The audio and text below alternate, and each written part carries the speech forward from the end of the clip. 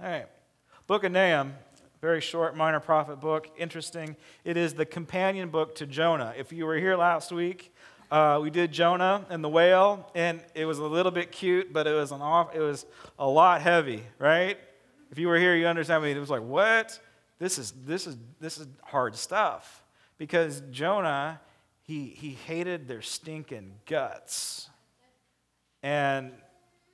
And then again, like, it's easy for us to judge him. Why wouldn't Jonah want to be nice to people? And then, I just put it into historical context. The Assyrians were the worst people on the planet. They had established a powerful empire, one of the first world empires that we've seen.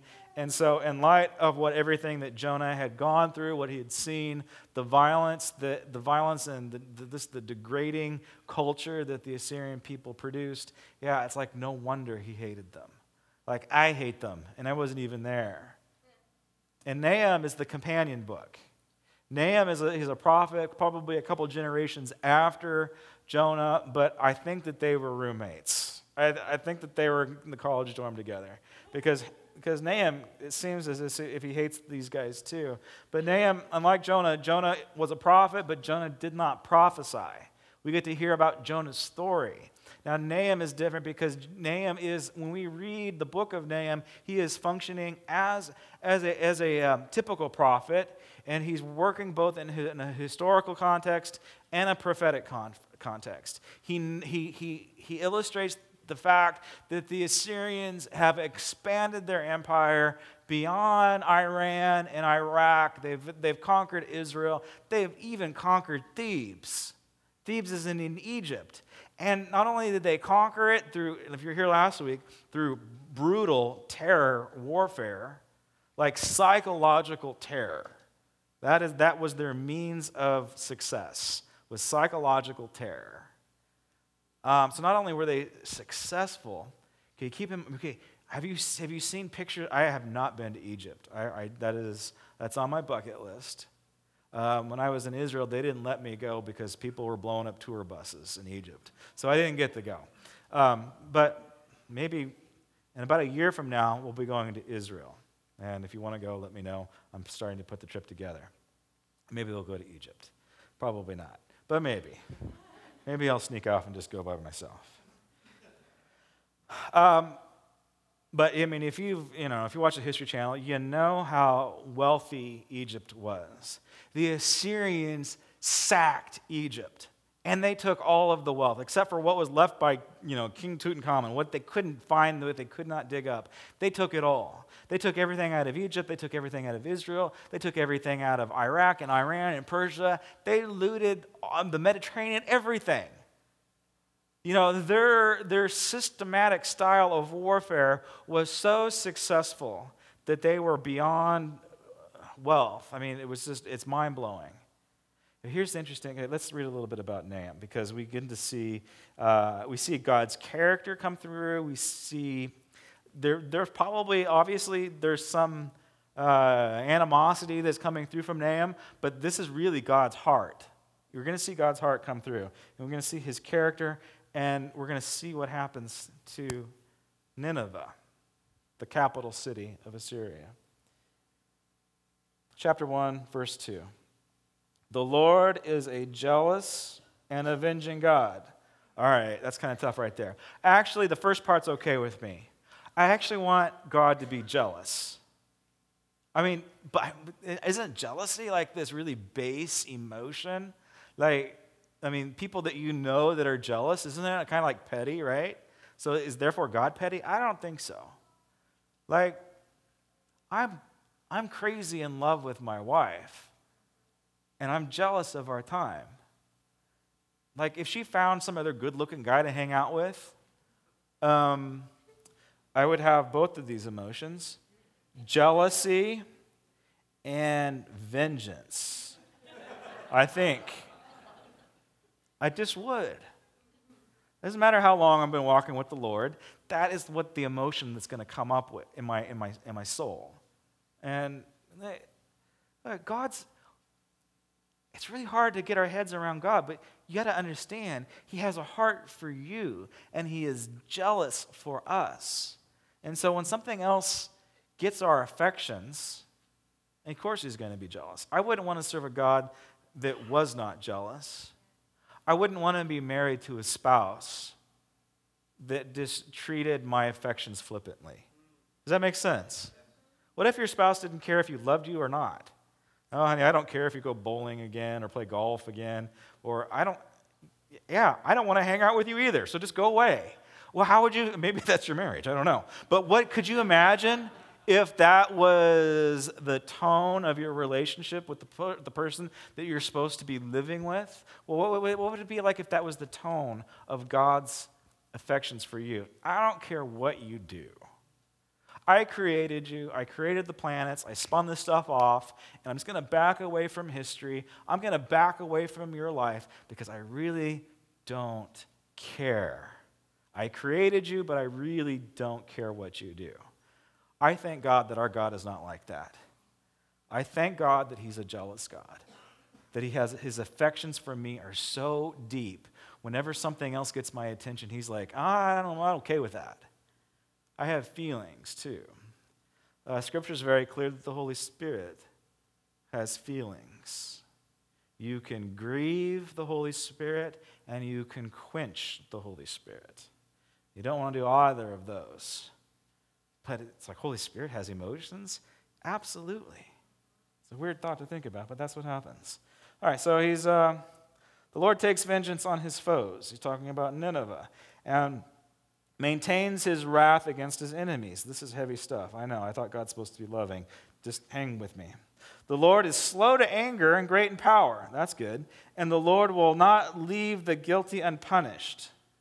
His ways is in the whirlwind and the storm, and the clouds are the dust of his feet. I love this. Nahum is, this book, it's kind of, we lose something in translation, unfortunately, but Bible scholars view Nahum as one of the most powerful poetic books in the prophetic books.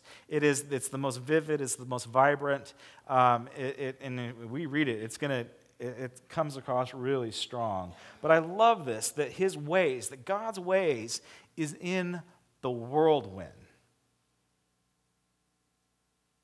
God's a crazy guy. You can't quite control him. He is in the storm. Have you ever tried to control God? Like, you think that you're controlling God, but really, he is wild. You can't get him. Okay, he rebukes the sea and he dries it up. He's referencing Moses here. He makes all the rivers run dry. Bashan and Carmel, they wither. Those are mountains. And the blossoms of Lebanon fade. The mountains quake before him, and the hills melt away. The earth trembles at his presence. All right. Creation itself trembles at the presence of God. Mountains melt away. Man, I don't know. I don't know about you, but me, I think to myself, am I trembling before the presence of God? Like, how disconnected am I that when I'm in God's presence, I feel nothing? Now, that's a thought to think about.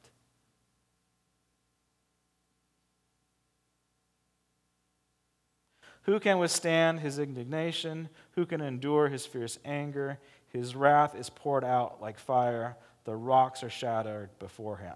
Heavy stuff. Here is what Nahum is famous for, and this is the famous verse in Nahum. The Lord is good and a refuge in times of trouble. That is a promise for you today, that God is good. And he is that. Well, anybody having trouble? Yeah. And you get to choose whether you're going to allow him to be your refuge. And when he is your refuge, you rest in his safety. But that is the choice that you have to make. He cares for those, and this is important, who trust in him. You want to be safe, you want that security, you want that peace that transcends understanding, you have to trust in him. I think that is probably one of the most difficult things that we can try to get our heads around. Trusting in the Lord. Because it's a lot easier to trust in our own abilities.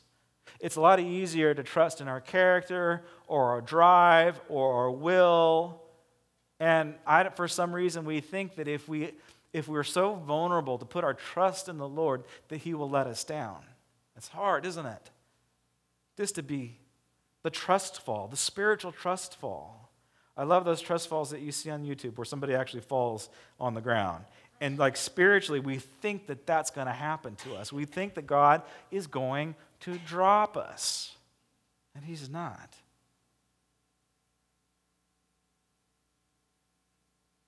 He will make an end of Nineveh. He will pursue his foes into darkness. Whatever they plot against the Lord, he will bring an end to it. Trouble will not come a second time. They will be entangled among the thorns and drunk from their wine. They will be consumed like dry stubble. Down to 14. The Lord has given a command concerning Nineveh. You will have no descendants to bear your name. I will destroy the carved images. These are the things that we put our trust in, by the way. I will destroy the carved images and the cast idols that are in the temple of your gods, and I will prepare your grave, for you are vile. Doesn't that make you feel good? You had to be here last week because they were vile. But yet God loved them and God saved them. Here we go.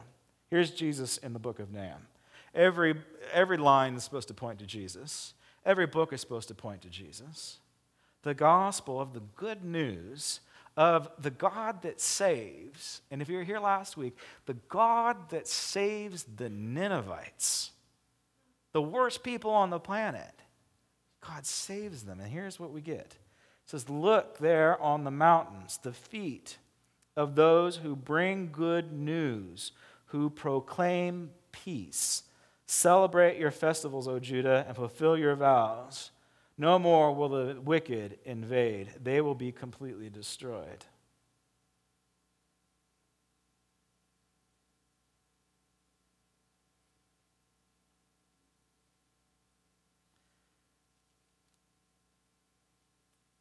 If you were here last week, I told you that Jonah reluctantly goes into Nineveh and he preaches the world's lousiest message.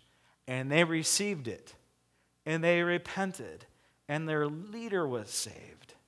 And then a couple generations later, we have Nahum giving a prophetic word that Nineveh will be wiped off the map, that they're going to pay the consequences of their sins. What is going on here? It even says that their name will be no more. Here's the interesting point. This happened to me this week. I went to get lunch on Wednesday, and one of my favorite places to go is Zacky's Mediterranean Food. Have you ever been there? There's one on Indian Hill right below the freeway. There's another one that's on Foothill and Upland by Starbucks on Mulberry. And then there's another one, the original one, is on Carnelian in Alta Loma right below the 210 freeway. And so I visit this place quite frequently, and if you've been there, you'll notice that on the wall there's a scripture. I think it's Matthew 24. I keep on forgetting, but they have a scripture for their business, and it's in a really elaborate Baroque style, gaudy frame with a really flamboyant font. So I'm like, "Are you guys Christians?" They said yes. "Are you guys Orthodox?" And they said yes. I can tell the denomination by the font that they use for their scriptures. I said, "What kind of Orthodox are you?" He says, "We're Assyrian Christians." So do we have a contradiction here? I don't think so. Because Nahum isn't specifically talking about the Assyrian people. He is talking about a principality that has invaded a culture, a demonic presence that ruled the world, that God is indignant towards. So, yeah, it's very historical. Actually, in the 1800s, archaeologists, they discovered the city of Nineveh. Before that, it was all in the Bible, and it was all in some other obscure texts. You know what they thought? They thought that Nineveh was a mythological city that it was like Shangri-La or Atlantis, like it didn't exist. And then the Brits found it in the 1800s, and they stole it all and put it in the British Museum. It's probably a good thing, because we have it. We have it historically preserved. I know that's like a cultural big giant mess, but I'm glad that they have it, because ISIS probably would have blown the artifacts up. So I'm sorry, getting off track there. But my point is that Nineveh Nahum was right to a certain extent, because there was nothing left of Nineveh after the Babylonians got done with it. Like, they leveled it. A city full of 140,000 people. The largest city that the world had seen at that point. The most advanced civilization that the world had seen. They have pictures, I showed you pictures last week of ancient tanks that they had invented. They invented scuba gear so that they could dive under moats. They advanced their chariots. They invented blitzkrieg warfare. They invented crucifixion. They took major leaps in astronomy. They were geniuses. They were workaholics. There's a couple of things that we can see from Nahum, some of the important pieces. They will be entangled among thorns and drunk from their vines. Okay? I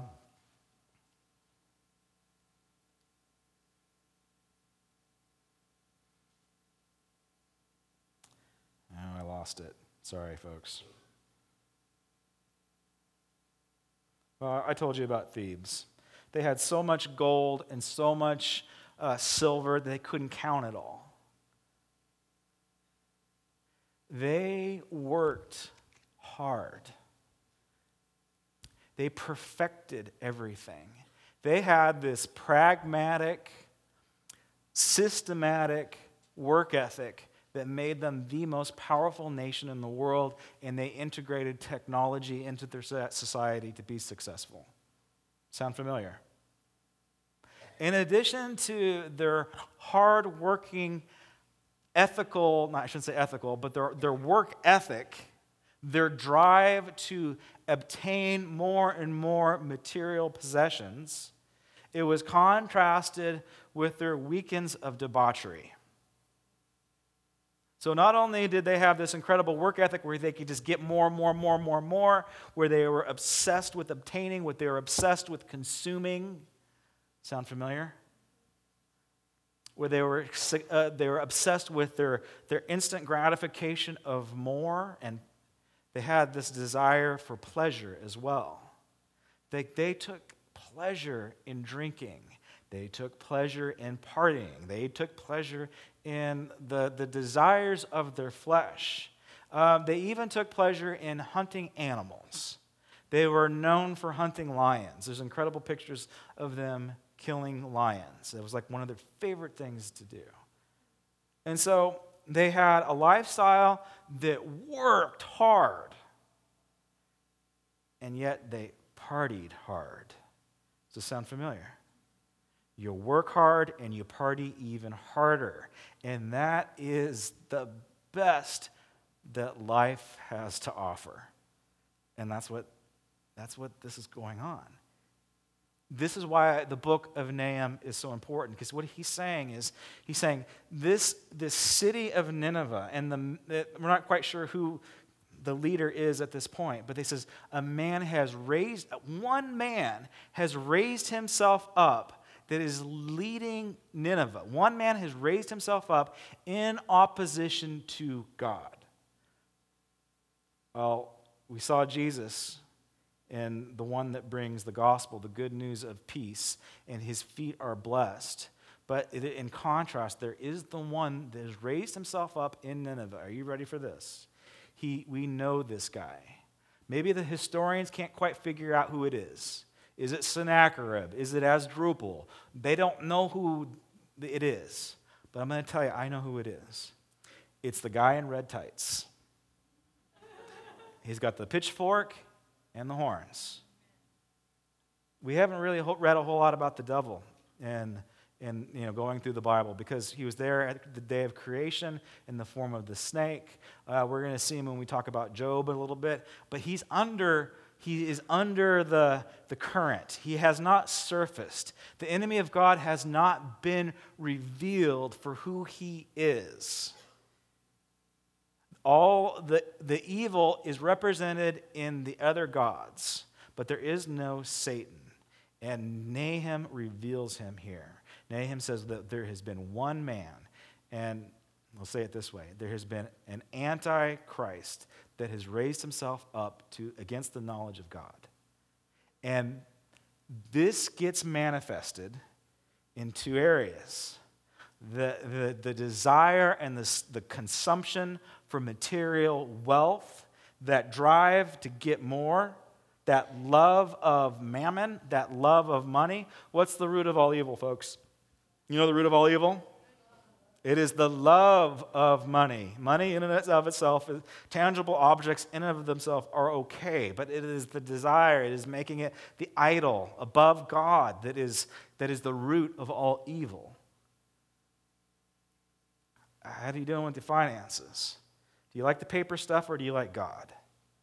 It is that desire to accumulate more that is the spirit of Antichrist. So there's that one thing. There is that driving desire to accumulate more. Now here, I think I need to say this.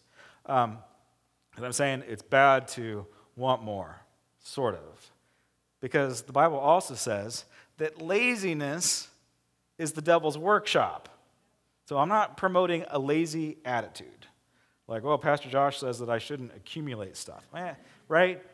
But laziness is the devil's workshop. So that's another sermon altogether. But that desire for more, that wealth, that says, I built myself up with my own bootstraps. I did this. This is my empire. What is that? That's pride. Okay? Root of all evil, right there.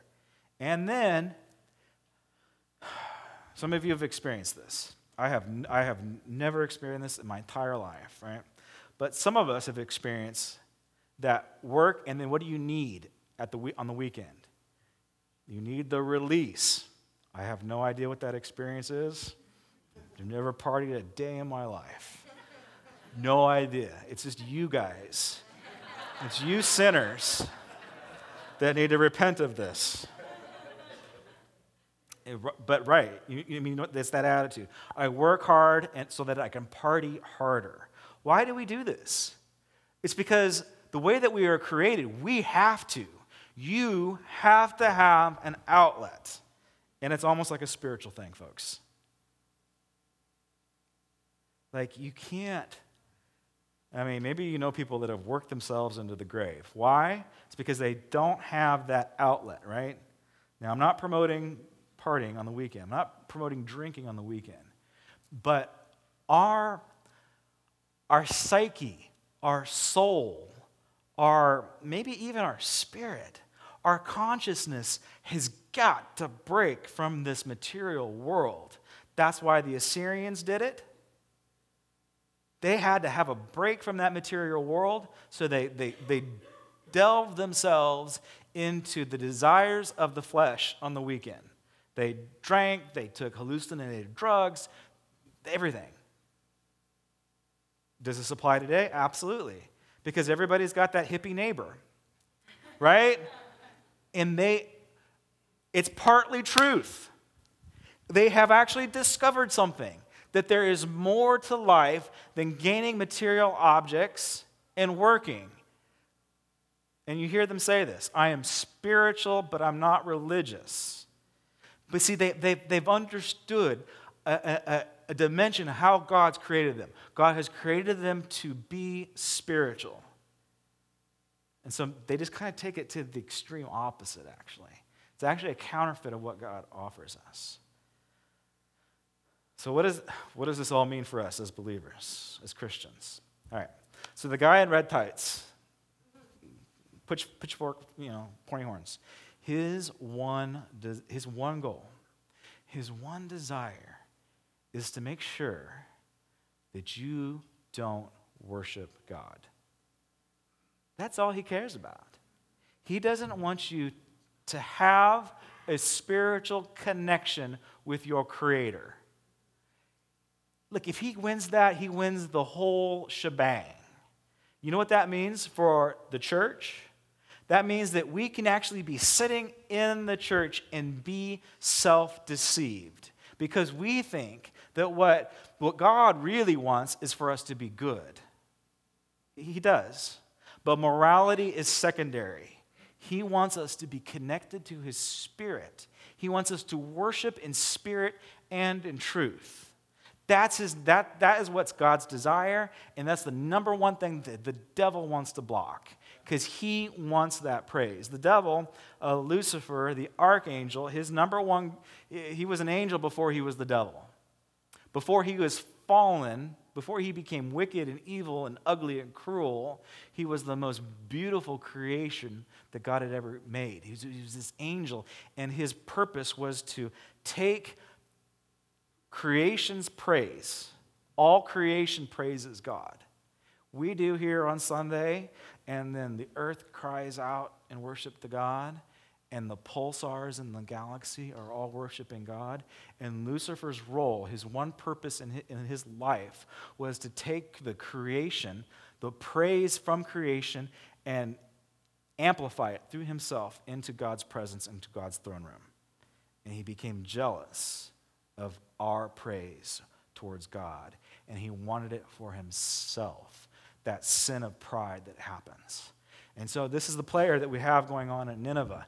The man in red tights, the literal, real devil himself, he is playing this scene, and he has created a society based on greed and indulgence. The devil's not after you. He is in some major world power. I have a couple of ideas where he might be. Think about our society. We are a pleasure-based society. We're consumers. I hate to even use that name about myself, but I know that it's true. I know that I have been wired to the patterns of this world. And the pattern of the world that says you must gain material so that you can have more pleasure is the pattern of the world. Paul saw it. I hope that you see it when you read Nahum. I hope that you see this pattern. More stuff equals more pleasure. That is the pattern of the world. Paul says, don't conform to the pattern of the world. Be transformed by the renewing of your mind. Now, I don't have time to get into the renewing of the mind because I want you to, first of all, to see the pattern of the world. And my goal, I hope I get this communicated to you. I don't know if it hits like first service. It's got to hit this service. You've got to see this. Because I'm telling you that, okay, if you need an outlet, if you need a release, if you need to take the drink, if you need to escape from reality, and I don't know, do people still drop acid? What do we do nowadays? I have no idea what we do. Back in the day, we used to drop acid. I don't know. Why do we do it? We have to have an escape, right? Here's the thing, church. You have to get this. You're wired that way. Jesus made you that way. And so, when we come into the church or people come into the church and maybe they are a slave to that stuff. And Pastor Josh gets up there and he says, God wants to take that away from you. He wants to take away your this is going to sound new agey and weird, but I don't know how else to explain it. God wants to take away your expanded consciousness that you received when you drank that ayahuasca brew in the Amazon jungle with your hippie friends. God wants to take away that experience, and he wants to sit you in the pew so that you can become bored.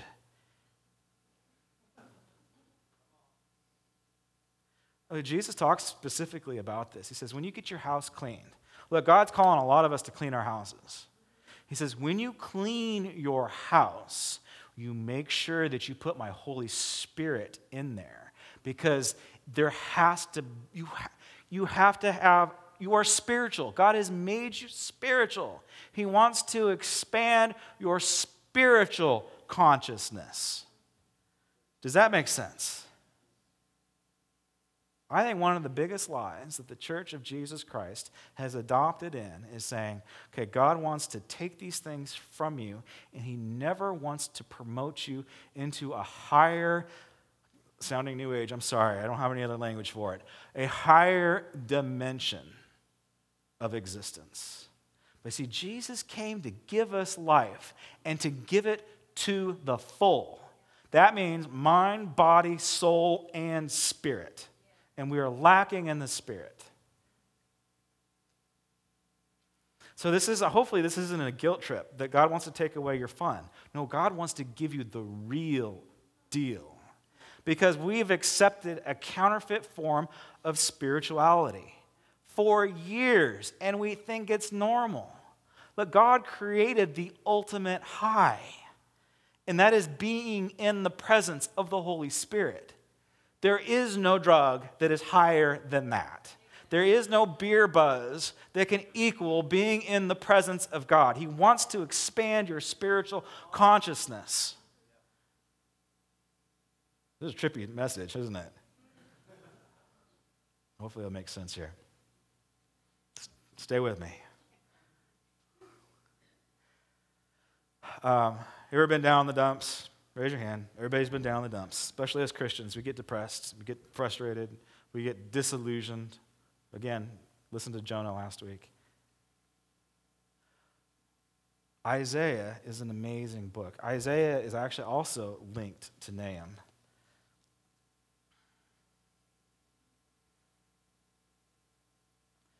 It's the mountains one. Look there on the mountains, the feet of those who bring good news, who proclaim peace. Celebrate your festivals, O Judah, and fulfill your vows. I mean, do we celebrate? Why can't we come into God's presence and celebrate? John's been hitting on this quite a bit lately. You're okay jumping up on your couch and screaming when your team wins the Super Bowl. But in church, all of a sudden you become an introvert. Why is that?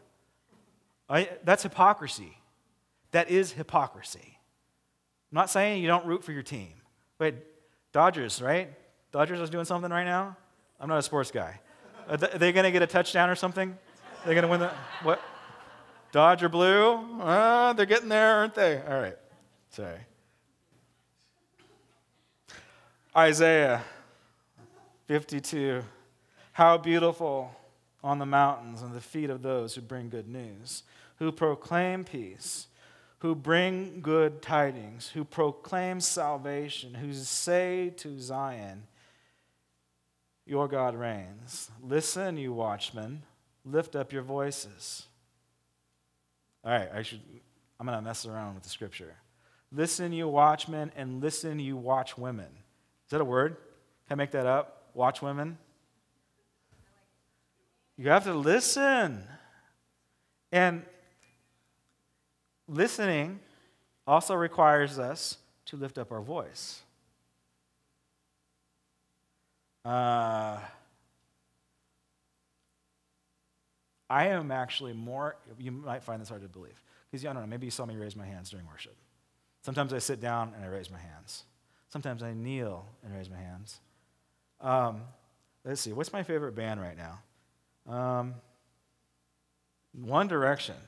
If I was at an incredible One Direction conference, which could happen because I have a 9-year-old daughter, I could end up there if I do not repent of my sin, and if I die in my sin, I'm going to spend eternity at a One Direction concert that will go on forever. That will be my hell. So hell is all subjective. But let's say I actually liked One Direction. You probably wouldn't see me raising my hands because that's not my personality type. Like, I don't know, I used to be into football. I'm not anymore. But when I was into football and my team won, I didn't jump up on the couch and say, yay, team. This wasn't who I was. I don't know, maybe you're like me. And maybe you're like, I don't feel like raising my hands in worship. I don't feel like expressing myself to my Creator. I'm a believer, not a feeler. I'm going to be, when the Bible tells a man to raise up holy hands, I think I'm going to do it, whether I feel like it or not. Guess what happens when I do it? When I raise up holy hands, there's something changes. Like what he says, you make your body do something, and then spiritually something will change. It actually might be physiologically true as well. Anyway. Listen, you watchmen, watchwomen, lift up your voices together, and they shout for joy. The Lord returns to Zion. They will see with their own eyes. They will burst into songs of joy together, you ruins of Jerusalem. For the Lord has comforted his people. All kinds of stuff going on. In the midst of ruin, in the midst of heartache and loss and hurt and pain, you are to do this in joy. You are to lift up your voices. You're to hear with your voice. Hear with your voice. Is that an oxymoron? Hear with your voice. For the Lord has comforted his people. You need comfort? I do. Every time I turn on the news, I need some comfort. Nahum is a pretty heavy book, right? I don't know if you've read it. It's pretty heavy. The language is vivid. It's strong. It's poetically intense.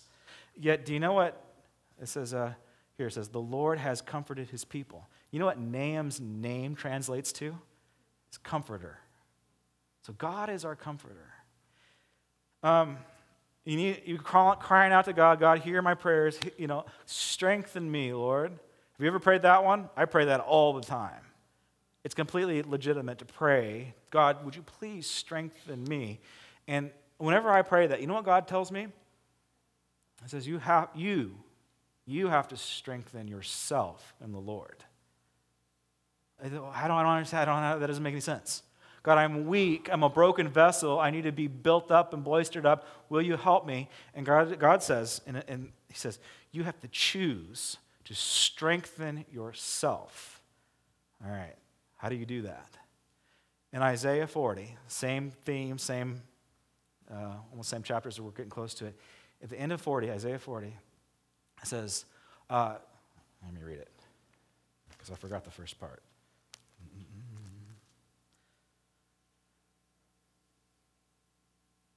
He gives strength to the weary and increases the power of the weak. So God does give strength to the weary and increases power to the weak.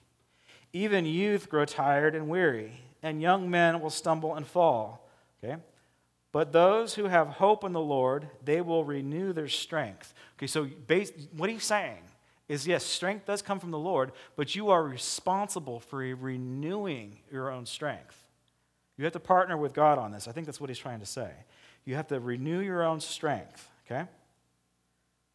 I'm reading NIV. Mine says, but those who have hope in the Lord will renew their own strength. Anybody have King James? Yours says, those who wait on the Lord, right? Yeah. And then I think it's NASB says, those that trust in the Lord will renew their own strength. I don't really need to get into the Hebrew on this, because any one of these words is going to work. Some of us need to be waiting on the Lord to renew our strength. It goes against the pattern of this world, because I was born into a fast food culture, and I want it now, and I'm not going to wait, and I can't quite figure out why it's taking God 3 years to answer my prayer. That is way too long, God. In reality, we're like, God, I prayed this an hour ago, and you have not answered my prayer. Where is my prophetic word? Where is my mysterious phone call that is supposed to precede an in-depth prayer with you? And as soon as we go there, as soon as we begin to complain about God's response time, we get weak. For those that wait upon the Lord will strengthen themselves. How long do you need to wait to get strong? What if it's hope? What if that hope for the future? Those that hope upon the Lord will strengthen themselves. Is it hope? Like, a lot of Christians are hopeless nowadays. And I'll give you the antidote to that in a minute. But it's like, you just given up hope. Like, you just don't, I know God loves me, but I just don't have much hope that he's going to answer my prayer. Or the other translation, trust. Are you really putting your trust in the Lord, or are you putting your trust in other things? Are you putting your trust in your own abilities? And I think this is probably the difficult one for everybody that is an American, is that we just pull ourselves up by our bootstraps. We make it happen because it is a lot easier for us to trust our own abilities than to trust some outside force or outside person. Have you ever put your trust into somebody and that person let you down? And what your response is, I am never going to put my trust into somebody again. But we project that dysfunction onto God. And God is saying, if you want to strengthen yourself, you must trust in me. Hard to do. This is where it gets fun. And those that hope, those that trust, and those that wait on the Lord, they will mount up on wings of eagles.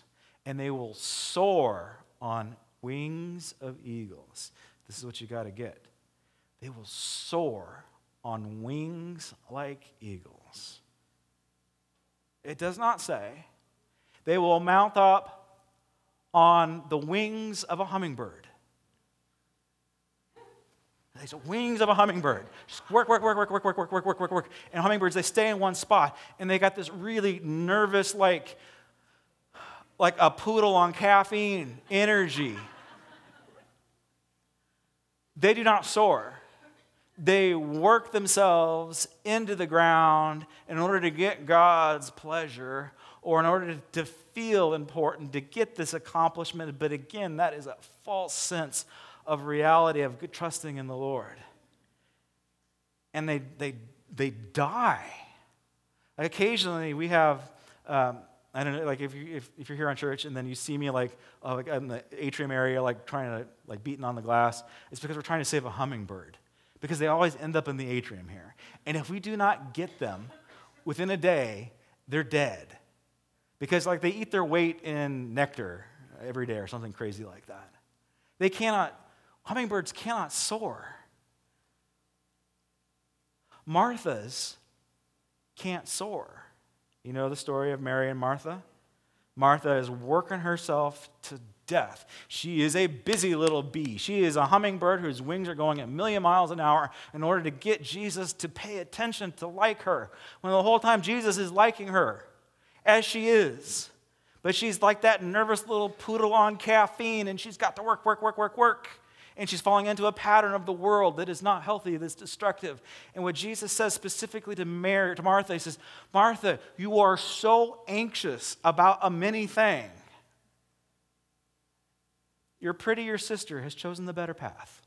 It doesn't say that. I made that up. But it says your sister, but girls, you know what I'm talking about, right? Your sister has chosen the better path, and she's sitting at my feet. She is worshiping me, and guess what? She is soaring.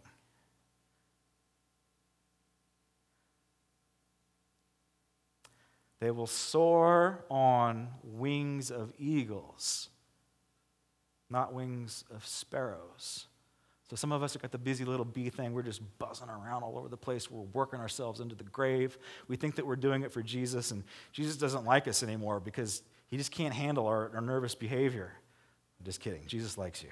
But he wants you to sit at his feet and rest in his presence so that you can soar. And another one of the major counterfeits that we've adopted in our spiritual life is that we have mounted up on wings of sparrows, not eagles, wings of sparrows, and we are gliding from here to there, to here to there, to the next pretty tree, the next nice environment, the next closest worm, and we think We have convinced ourselves that we are soaring when in fact we are doing nothing more than gliding, and the thing that is actually keeping us up is pulling us down.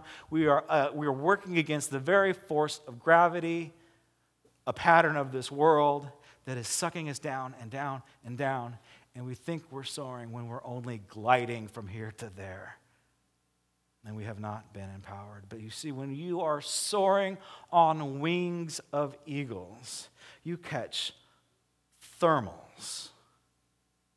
It is something that happens that is not within your own power. It is something spiritually, a spiritual thermal is God's power through the Holy Spirit that comes up through his creation, and you hit the opportunity to catch a thermal and to soar, not in your power, not to glide with your brain, but to soar in God's supernatural power.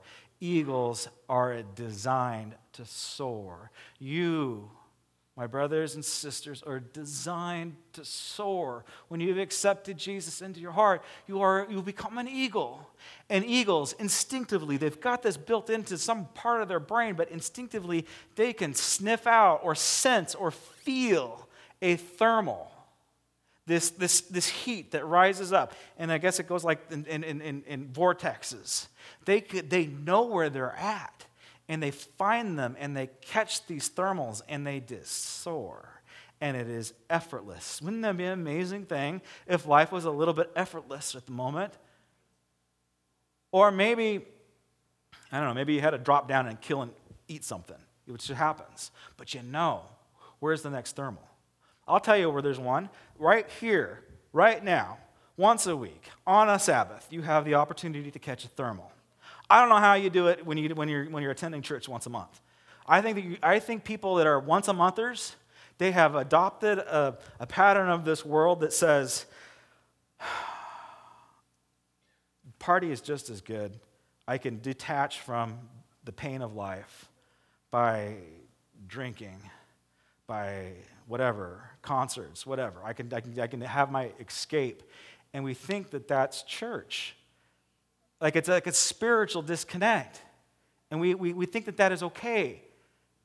And again, my desire is that I'm not saying you need to stop enjoying your expanded consciousness. Jesus never said that. Jesus is saying, I've got something better for you. To be baptized in the Holy Spirit.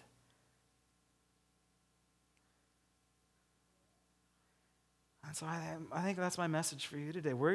Are you an eagle? And if you are an eagle, can you sense the thermals? There's one right here. Here's when you like Monday, when you've jumped off this thermal and you got to go into the world and hunt something down and kill it and eat it in order to survive. You got to pay your bills. Did you know that there are thermals out there in the world too? That God is living and breathing and active in everyday life, not just inside these four walls. There's thermals outside of this building. There's a vortexes that as a smart eagle that's got his instincts tuned up, his spiritual instincts tuned up, you can catch those thermals and you can live an empowered life. It requires trust, hope, and waiting on the Lord. How do you do that? And we'll talk about the renewing of the mind later. All right, I think I'm done. John, come on up.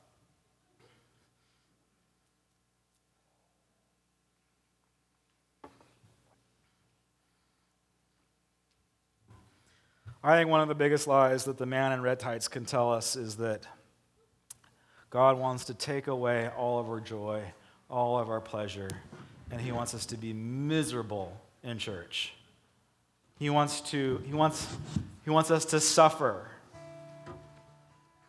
He wants us to dumb down our life experience. That could be furthest from the truth.